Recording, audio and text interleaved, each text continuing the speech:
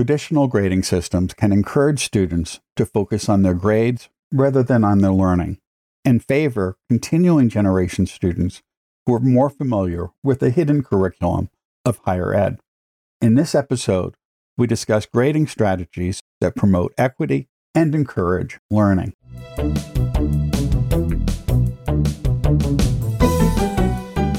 Thanks for joining us for T for Teaching, an informal discussion of innovative and effective practices in teaching and learning. This podcast series is hosted by John Kane, an economist, and Rebecca Mushtare, a graphic designer, and features guests doing important research and advocacy work to make higher education more inclusive and supportive of all learners.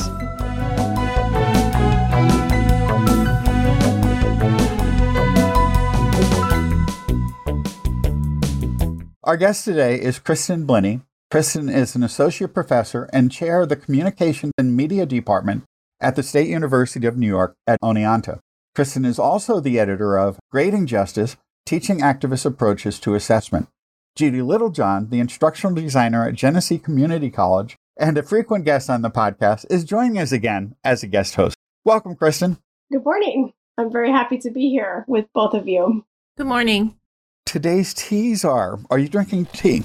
I am. It is a jasmine green tea, my favorite of the tea world. And mine is a Twinings Lady Grey. And I am drinking Tea Forte black currant tea, which is one of my favorites, with some honey from Saratoga Tea and Honey.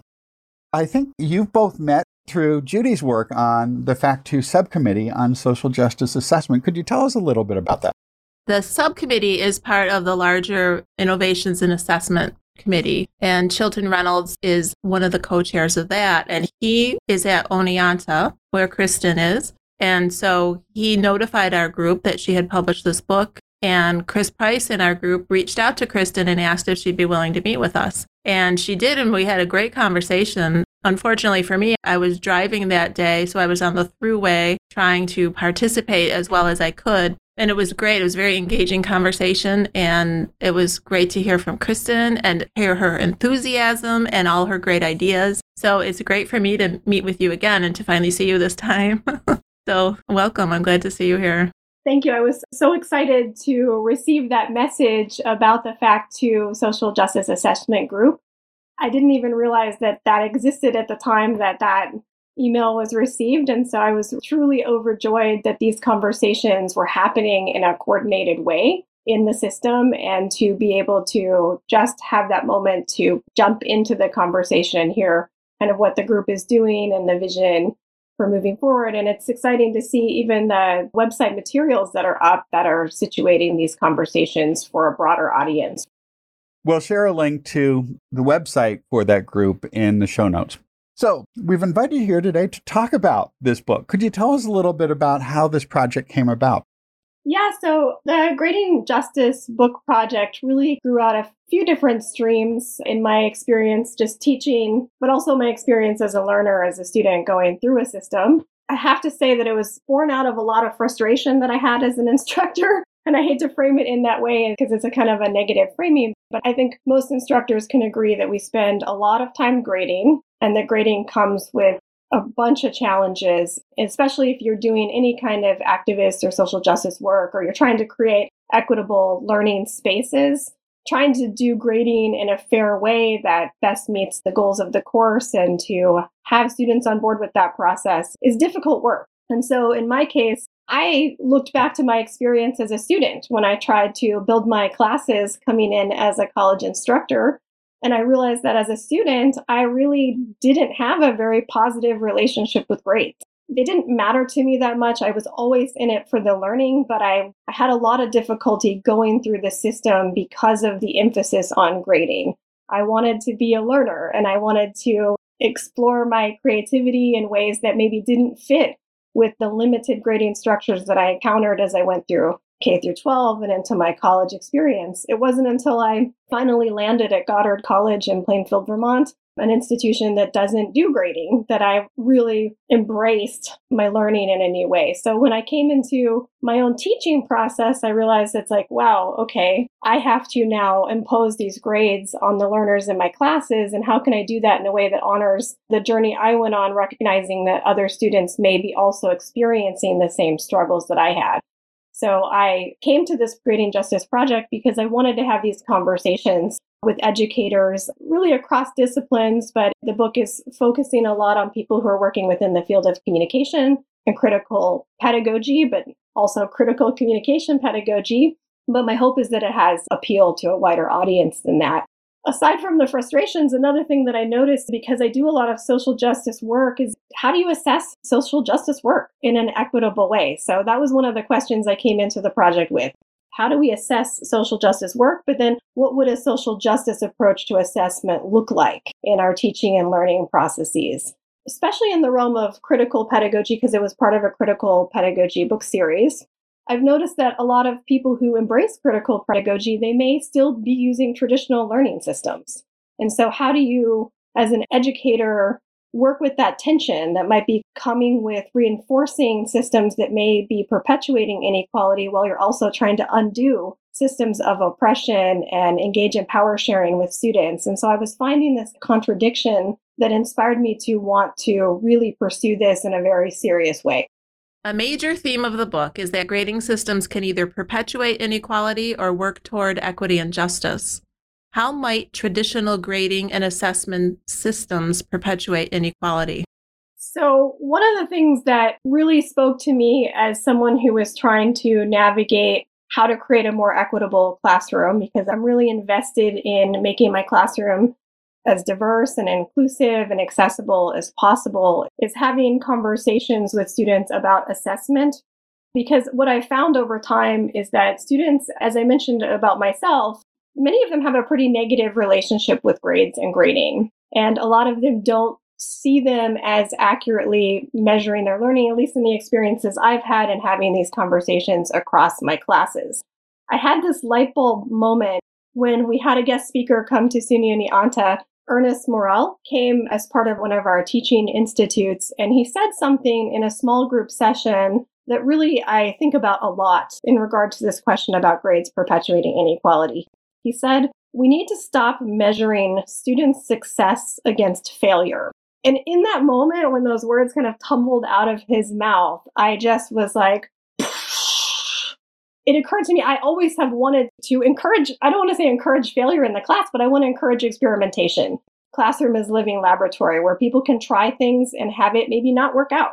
An example I could give of that is I taught public speaking for many, many years. It's a class that students have a lot of anxiety about taking in many cases, and there's a struggle there. And so one of the things one of my students did once is they decided to sing a poem about Rachel Ray. I wasn't sure if this was a great idea, but they did it. And if you asked them, they would say it was an utter failure. And it didn't work out in the way they wanted it to. But why would I grade someone on that failure and say, well, it didn't work out as you wanted to. The audience wasn't really that invested in that approach of singing a poem. There's a way that that could actually have worked very negatively, and it inspired a student not to take a chance in this case, but it allowed them the space to try something. So one of the things that I think about with this quote of Ernest Morel is stop measuring success against failure. What does that mean if we think about grades in regards to equity and inequity? Well, first off, what does grading do? It quantifies our learning. It creates some kind of measure that we're using as a tool of comparison. It operates, in my opinion, a lot like a credit score. It gives us a numeric value or worth that can grant us access to or limit us from different opportunities. Those opportunities can be admissions into something, whether it be grad school or undergraduate, teaching assistantships. It can offer us opportunities for funding and scholarships. There's lots of ways that it serves as this gatekeeper process. It's also something that labels us as learners, the A student versus the C student versus the student that we might say is the failing student. And in that way, it can stigmatize pretty extensively. It's also, in my opinion, a system that both rewards and punishes. And what it's rewarding and punishing is really dependent on the way that the instructor situates grading in their course, of course. Beyond that, I would argue that, as many other educators working with non-traditional assessment might suggest, that it oversimplifies complex learning processes. It creates a snapshot of a moment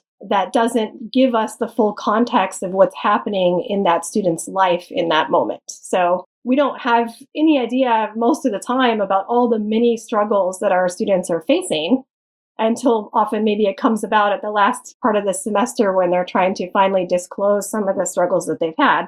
Aside from that, of course, beyond the comparison and the like a mechanism of standardization, it also is something that's applied pretty inconsistently across instructors, which in some ways renders it as a kind of arbitrary measure in the sense that my B isn't your B. They don't mean the same thing necessarily. So how are students supposed to make sense of a process where they can't recognize this standard across this thing that's supposed to be standardized? Because it invites, I think, when you take all those factors into account together, an opportunity for students to look at the system as a kind of game that they have to navigate. And not a game in a fun way where we're enhancing our learning, but a game in the sense that all I need to do to be successful in this system is to learn what the professor wants.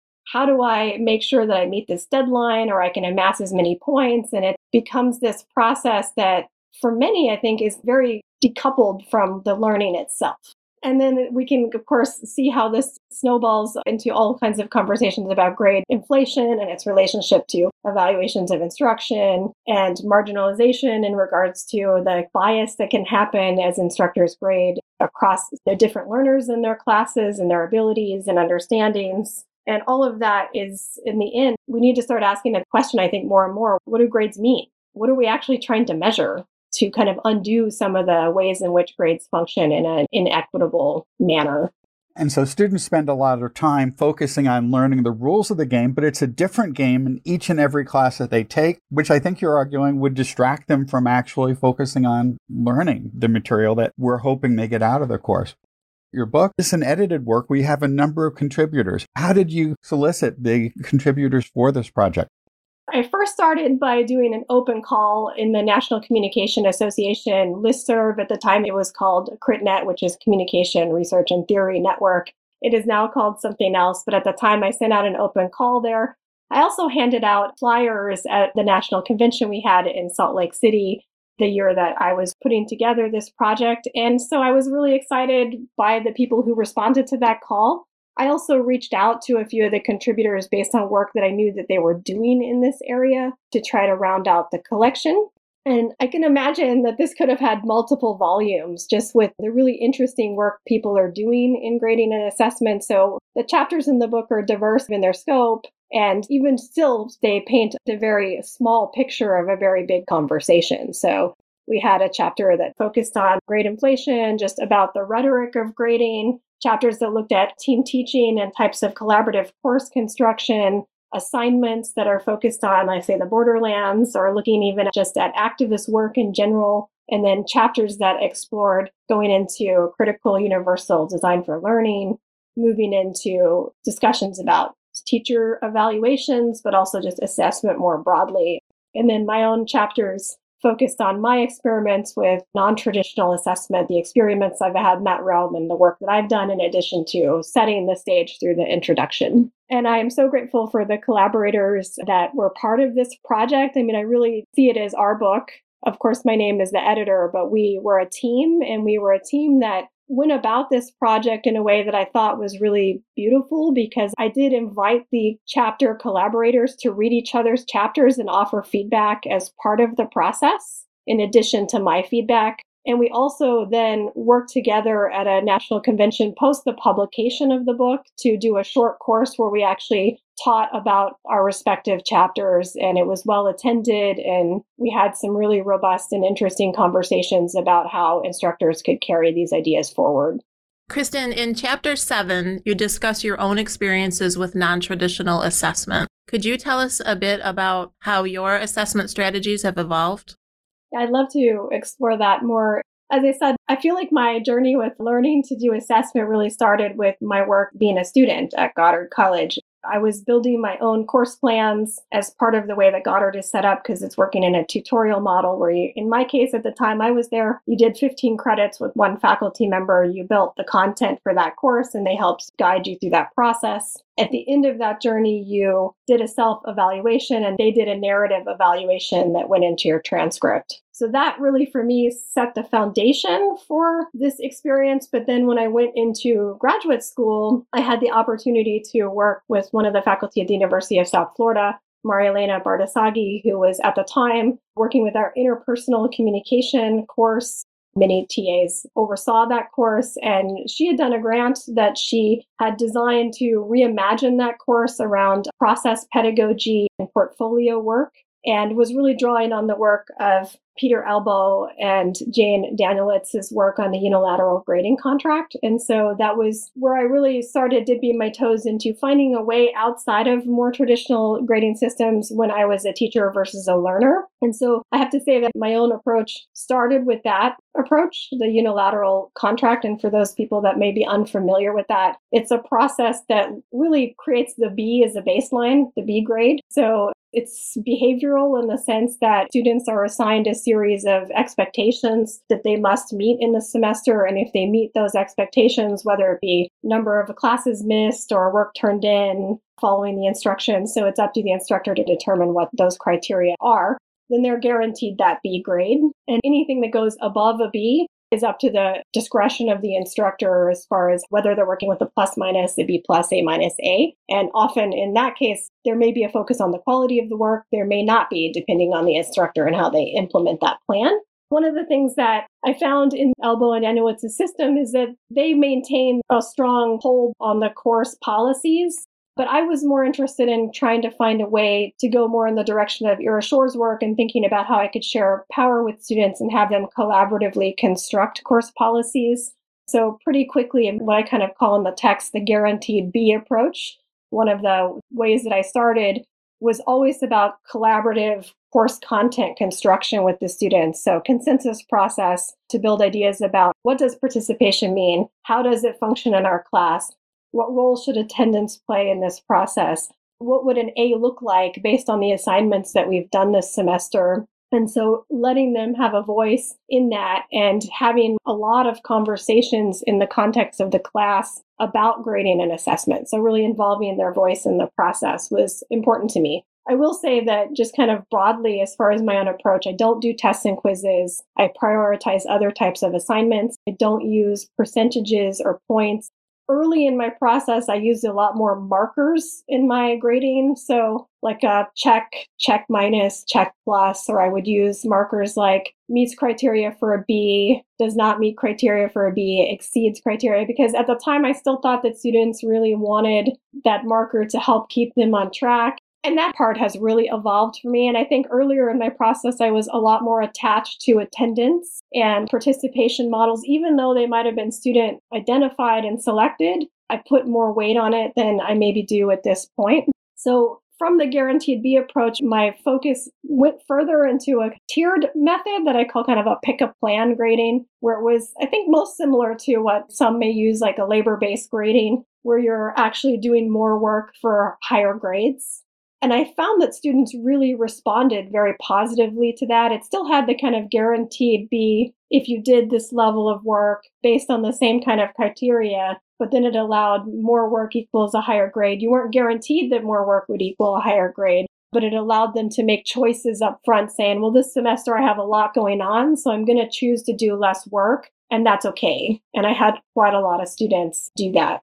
From there, my process evolved to, I think, what I consider one of my favorite approaches in my experiments over the years was what I called the 100% participation or engagement plan, if you want to use it as a plan, which I think scares a lot of instructors, that idea, because participation is such a murky realm already for many. What does that even mean? What does that look like in practice? So for me, what that meant in my class is that the students dictated, what does 100% participation look like? And as part of that, I required that students meet with me to discuss their own participation and engagement in the course. We created consensus around that. And then at the end of the semester, we would actually meet to finalize each person's grade based on what the class determined as their overarching grade categories and the students' own assessment of their participation. In the text, I also talk about a group-focused version of that, which I won't get into at this space. But the last thing that I talked about as part of my experiments is that some semesters I would just ask the students to pick what kind of assessment they wanted in the class.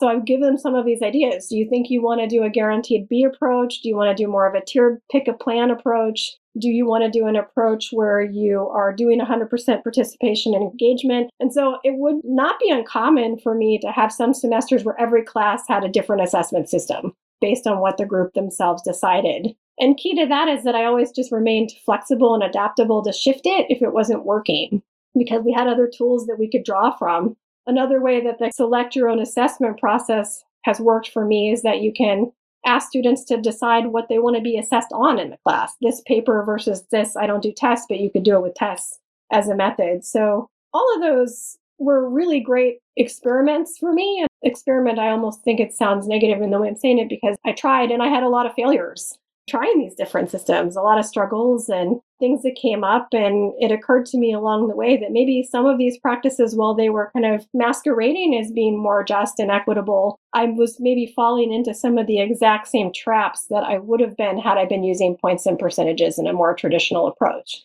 And so that was another huge aha moment for me that contributed to the construction of this project. How do I actually embody a system that maybe isn't falling into some of those traps, even if I think that I'm doing that work? And that's where I found myself developing my approach to ungrading that I call awareness pedagogy. That's interesting how you're trying to do the right thing. You're trying to make something better, and then you find out or realize that maybe it's not better. It's frustrating. I went through that with offering extra credit. And then I read an article that said that extra credit inherently favors the students who are already doing the best and have the best time and the best preparation. And I thought about that for a long time and realized, yeah, I'm doing a disservice to a lot of students by adding to the pressure with more extra credit. And it wasn't easy to get to that. I kind of had to see it and then reflect on it for a while. And it was frustrating. So I don't do that anymore. Especially when students are asking for extra credit, especially late in the semester. Explaining to them why you don't do it, though, perhaps could be a useful learning experience for them too. It's interesting, because I can't even remember the last time a student asked me about extra credit in a class.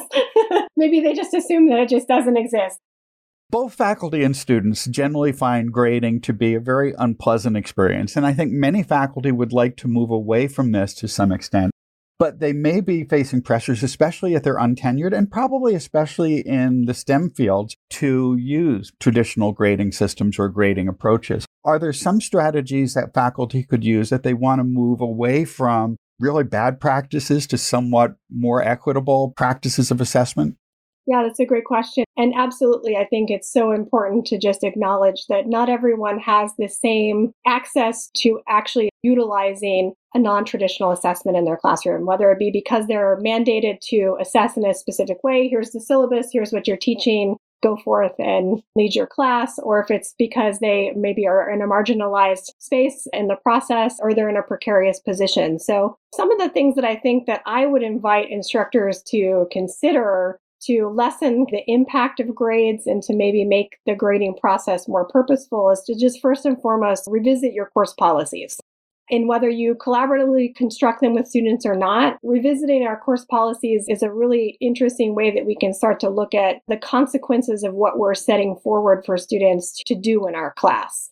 So as I said, I used to lean a lot more heavily on the role of late work in my class, like the no late work, and also just more strict attendance policies, because again, I was thinking about it in terms of this behavioral approach that Elbow and Danielewicz had outlined, and I just stayed with that for a while, and it made sense to me at the time. But after I started seeing that maybe that reinforcing these non-academic behaviors was actually not in accord with the learning goals that I had for the class, and I wasn't really taking into account the whole picture that the student was experiencing, I started to go back and go, okay, how can I soften the role that those behavioral policies play in my course? I think that's one thing that instructors can do. Look at what they're determining in regard to attendance, late or makeup work, participation in general, and just having conversations with their classes about what it means to participate in the context of this class. What does attendance do or not do in regard to your capacity for success in this course? And also just more broadly,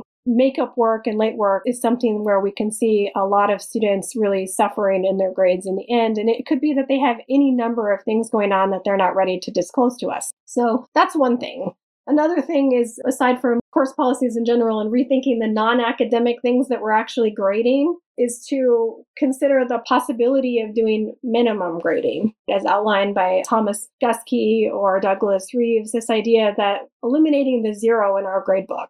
The zero is a powerful tool that can really keep students from progressing. They may have had something come up that caused them to miss that assignment. Maybe we're not willing to budge about it, but that zero is going to have a ripple effect that's very difficult to recover depending on the weight or the points of that assignment. So consider minimum grading, a 50. If you're working with 100 points, if you give them a 50 versus a zero, that does something that can maybe allow the student some possibility of bouncing back. Because how does it motivate someone if they have a zero and they know they can't recover? It's like you've lost them. And then what is our learning doing in the class? Are we just going to let them be adrift and not try to find a way that we can move forward? So I would encourage that. I would also say that if we're thinking about it from a social justice standpoint, that we should stop averaging when possible. Again, because if we look at grading as a kind of reward or punishment, averaging can take that moment where we did that zero or we froze them in that time when who knows what happened. Maybe they lost a loved one. Maybe they just received a very scary diagnosis of their own health. Maybe they've been working more than 40 hours a week or something that we just don't know about. They're experiencing trauma at home or in a relationship. And so averaging, I think, is one of the things that I would encourage instructors to consider reducing their reliance on or even curbing. But that, of course, gets us into a whole nother realm of like, okay, well, how does that impact now if you're going up for rehire? Or on the job market or tenure and promotion, if you start putting these policies in play, how will your colleagues understand them as they're assessing you? Which in itself requires a lot of additional labor, which I think keeps some instructors from stepping their toes into these different possibilities. I read in Jesse Stommel's blog post, How to Ungrade, where they start off their class with maybe the first few weeks, the students' work is not graded. It doesn't have a point value. It just is for them to learn how to do the assignments and get the feedback. And then they could start from there for some sort of point value so that they have a chance to grow accustomed to how the course works and what the expectation is before they're graded. And that's the beautiful way to think about it too. And that was one of the things that I'm glad you raised it, because I also wanted to mention that is building in more space for pass-fail opportunities or for ungraded assignments. And even extending that further is maybe building in more space for peer evaluation and self-evaluation, having those conversations with students about what constitutes good peer evaluation or peer feedback and creating guides for that. And even having conversations with your class about what constitutes a good discussion in class if you're a discussion-based class. Because maybe not a lot of students have actually learned how to engage in productive discussions or dialogues, especially across difficult topics. So creating those opportunities to have space in your calendar to allow those conversations to happen, I think is really, really helpful. You mentioned how students can learn from their mistakes. And as academics, we know that we often learn the most by trying something and failing. And we want to encourage students to do that. But when we use high-stakes exams, that certainly deters students from taking risks and trying new things. What can we do to help relieve some of that pressure to encourage students to be willing to learn from mistakes? Because that's not something they've learned from their past educational experiences. Absolutely. And I think that's why I prioritize revision in my classes. Like every course I teach has some element of revision built into the process. So, for example, in the courses I'm working with this semester, everything is ungraded up until the final project, which is the primary way in which the course grade is determined. So everything's a draft until that final project that they turn in. So they have their self-evaluation process as part of that. They have a peer feedback component, and then they get my feedback. They build in that revision, and then we actually do our grade consensus process at the end when they've gone through all of that revision and feedback, so that they have that last layer of opportunity to revise it even further towards their grade goal in the semester. And so I think revision is one way that we can do that. And not every class lends itself equally to utilizing a revision project. I realize that. But there are ways that you can do it in a manner that I think students can still gain something from, even if it's just to show them that not every assignment is one and done, that it's a process, that they can find ways to improve it and to gain new information. If we look at the students that are in a classroom, how can faculty leverage the diversity of student backgrounds to create an equitable learning environment? So one of the things that I really wanted to share with you all that I tried this semester for the first time, and I thought the results were pretty great. At the beginning of this semester, I asked my courses to do a syllabi inventory of their classes. And we all know, I know we hear instructors say it all the time, like, it's on the syllabus.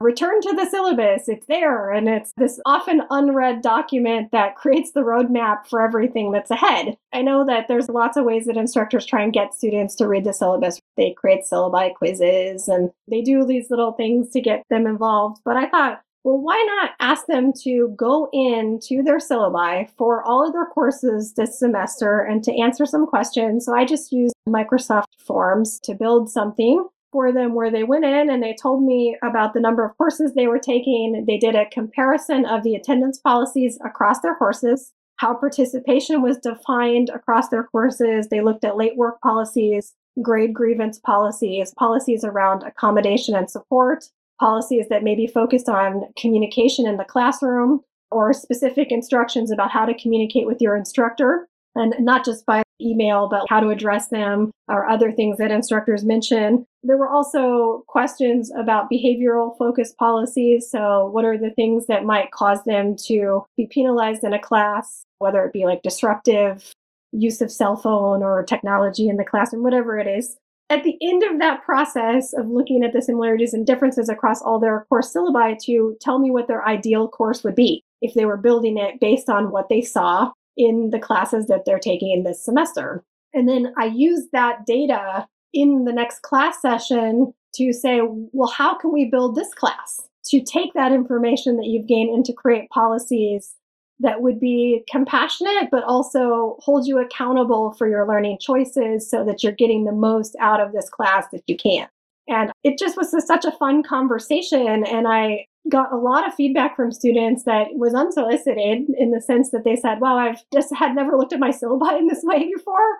And I actually feel a lot more prepared for the semester now that I actually compared. And it gave me a sense of just like how much stress students face trying to navigate the different instructor expectations. I don't want to say shocked because we've been doing this for a long time, and you have a sense because you talk to your colleagues about what they're doing, but just the level of work expectations that were there and the huge spectrum of very flexible to very inflexible, and how it would be a full-time job for students to just navigate those expectations. So it makes sense to me even more now that we're maybe putting our emphasis in areas that we could rethink as educators to help students get the most out of their learning and less about having to make sense of what we want in a class. I can relate to that because I teach history online and I keep weekly schedules. But if students need more time, they just have more time. They have until a date at the end of the semester when everything is due. And I try to reemphasize that you take the time you need. It's fine. There's no late. There's no penalty. Just relax. And when you can do it, you do it. But then I send them reminders that this phase is ending, this next one is starting, so it's a good idea to try to stay on track. And often I'll get emails from students saying, I'm so sorry this is late. I understand there might be penalties. And I think, why do they understand there'll be penalties? And all sorts of apologies. But then I kind of took a step back and thought, my gosh, if they're juggling 5 and 6 classes and all these different policies, of course they're confused. And I just try to write back and reassure them that I understand that people have different situations and you have to take the time you need without penalty. And please don't let my dates add to your stress. But it's got to be really difficult for students to try to keep track of everybody's policy on top of all the reading and work that they have to do in all their courses. Absolutely. Yeah, it was a real eye-opener for me to just see the data in front of me and to contextualize that with the broader conversations we had about just their general relationship with grades and grading and their own perceptions of whether grades accurately reflected their learning in their classes. So it invited us into a space that I thought was vulnerable, but also really powerful for imagining a way to do it differently. And of course, we have this backdrop that we're facing with the pandemic and how campuses are navigating the return from remote learning to in-person instruction and the stresses that come with that as students maybe are now navigating not only different policies, but different platforms. So that was another question that I asked is how many classes are you doing remotely versus in person? And how is that impacting knowing what you're doing and when and where and how in your process? Again, a lot of stress. As a new chair, I can say that I have had so many conversations with students this semester, just in tears, trying to make sense of maybe unclear expectations that are being set forward in their courses or just lack of communication that's happening. And I just get this sense that so many of them feel adrift. And I know that at least among my colleagues on campus, our motivation has been challenged because you go out into your classes and you maybe see that people aren't as engaged or connected as maybe previously pre-pandemic. And it's like you feel like you're tap dancing really vigorously to get everyone to be part of a process. And it's this delicate dance we're all doing to make this matter. You started this project before the pandemic, but it was completed during the pandemic. How did the pandemic influence the final work on the book? And do you think the experience that faculty had in more directly observing some of the challenges our students faced might make them more open to considering non-traditional grading practices? I definitely think it has made faculty more open. I'm part of a lot of social media pedagogy focus groups where there's been pretty strong debates about what we're doing in this moment as we teach and learn in a pandemic. And some people feel pretty strongly about maintaining this perception of rigor and these strong standards as a way to keep everyone on track and hold on to that perceived norm that we had pre-pandemic. And then there's others that have, I think, done so much emotional labor, bending over backwards to be as compassionate as possible, to recognize just the weight that everyone's carrying in regard to just the heaviness of this pandemic and the impact it's had on us personally, professionally, just socially. And so, especially at the earlier stages, as this book was coming out, I wanted to go back in before it actually went to print to talk about the ways in which institutions had transitioned to different grading models in 2020 to try and attend to the impact the pandemic was having. So we learned that institutionally, while it seems like you can't decouple traditional grading systems from academia in general, we did. We went in, so many institutions created pass-fail options, credit, no credit options, a variety of different system-based changes where students could not have their GPA directly impacted by the pandemic. And then, of course, we saw that happen, and then we went right back to the previous methods and models pretty quickly after that semester, returning to this norm. So I say norm kind of in air quotes, but it reminded me that we can do it. We can make some transformative changes in our learning if we want to collectively embrace that. But it's also something that I think people still have a lot of discomfort about. I think many instructors, at least I hope, want their students to succeed and they want to be compassionate and to help them succeed. But we don't always know the best way to do that because we are managing ourselves a lot of expectations just in our own responsibilities and roles. And we're also tired and many people are stressed and just definitely surviving, not thriving in this moment. So I know that people are also getting fatigued. Compassion fatigue happening. They're becoming a little bit less trusting of the many emails that students are sending, asking for exemptions and extensions and extra credit. And so I think we're in this moment where we're all invited to say, where do we want to go from here? What kind of learning model will best meet the needs of our future generations? Because so much is impacting it.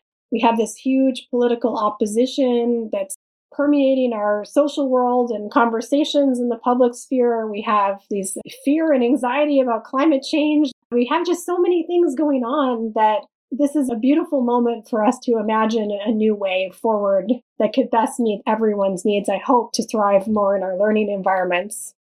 Behavioral economists have found a lot of evidence of status quo bias, that people tend to do the same things in the same way, unless there's some sort of disruption. And I think this pandemic and all the other things you mentioned have led to a disruption which makes possible transformative change in ways that would be much less likely to occur at the same rate in other time periods. I'm hoping, at least.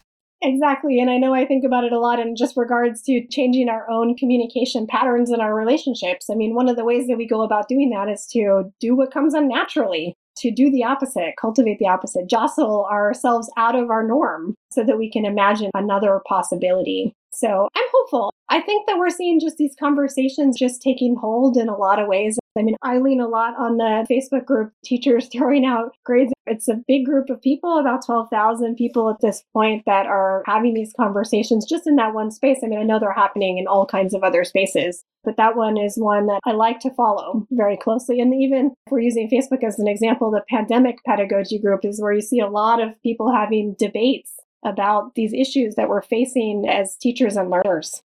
Yeah, those groups have been really helpful in the last year and a half or so, as well as the Twitter conversations.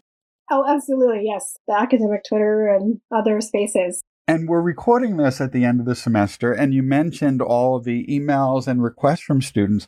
And one thing I've tried to convey to my students is, unless there's really extraordinary circumstances, I'm not going to make special exceptions only for the students that approach me, that I'd rather build it into the course structure itself so that those opportunities are available for everyone. Because otherwise, the students who are most likely to request extra credit and so forth are the students who generally come from continuing generation families. And there's a lot of students who don't realize that they have that opportunity to request things. So in general, I try in my courses, increasingly in the last few years, to build in more opportunities for revision, for submitting things late and so forth. But those are open to everyone on an equal footing. And I say, if they're having some major crisis, then I'm happy to talk about it. But in general, I think we have to be careful not to only make exemptions for those students who come forward. It's much better, I think, to build those opportunities for everyone, including those who might be afraid to ask for those special cases.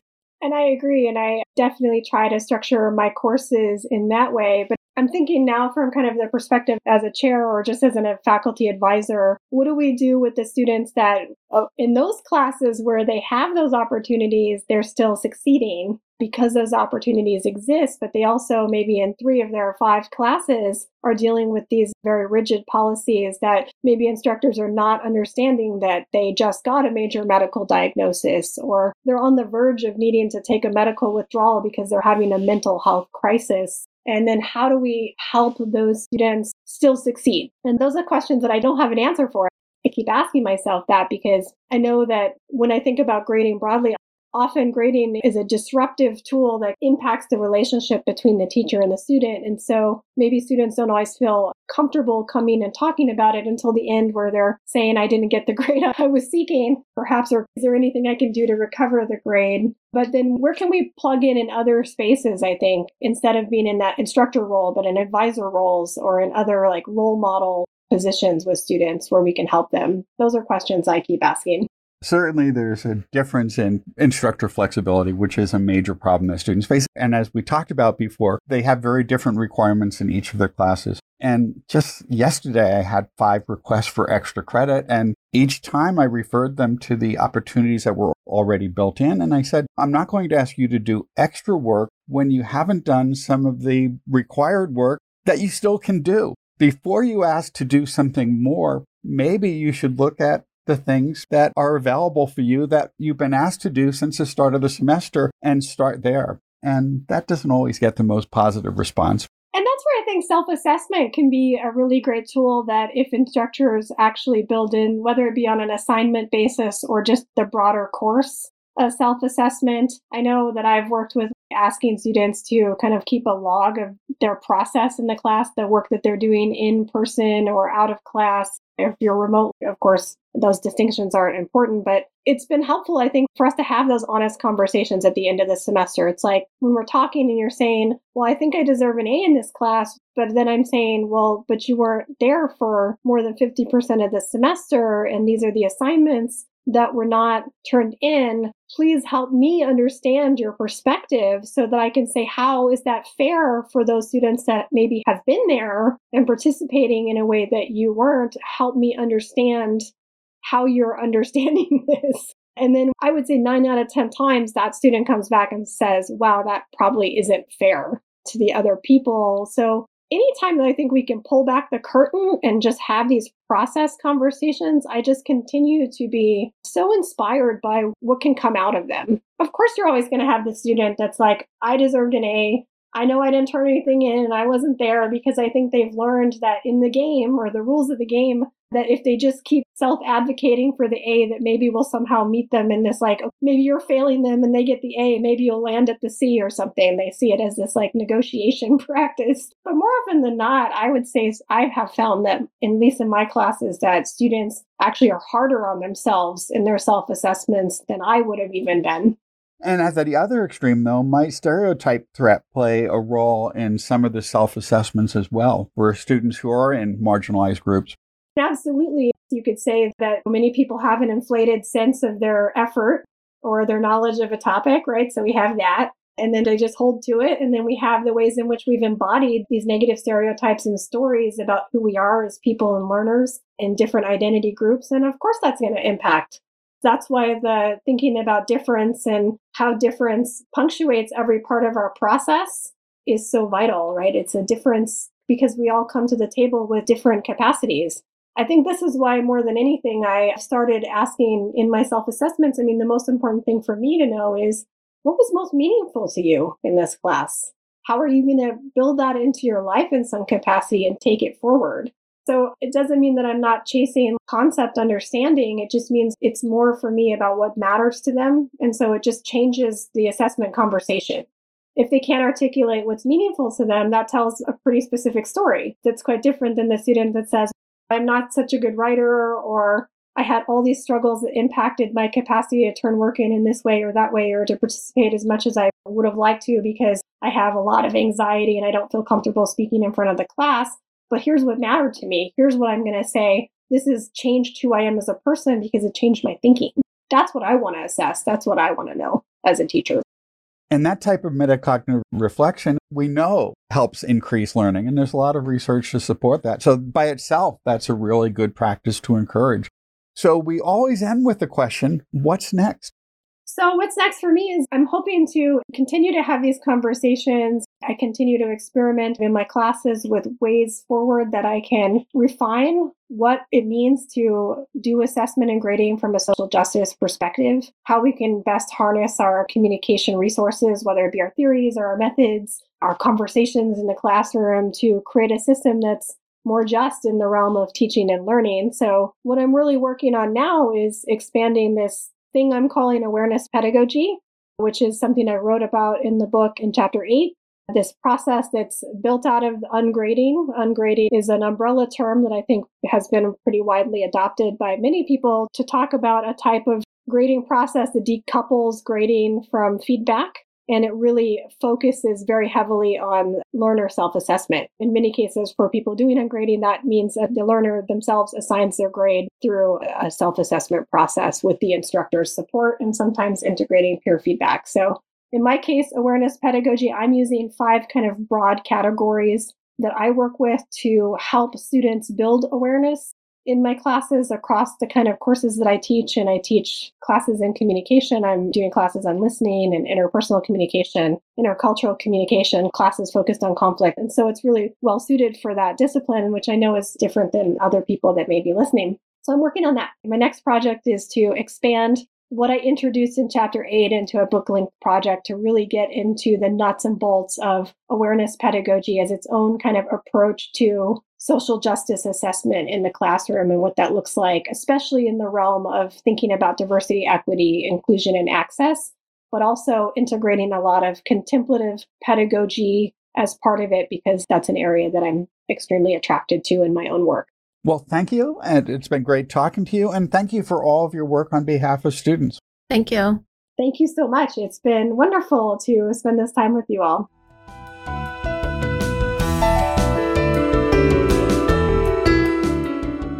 If you've enjoyed this podcast, please subscribe and leave a review on iTunes or your favorite podcast service. To continue the conversation, join us on our T for Teaching Facebook page. You can find show notes, transcripts, and other materials on tforteaching.com. Music by Michael Gary Brewer. Editing assistance provided by Anna Croyle.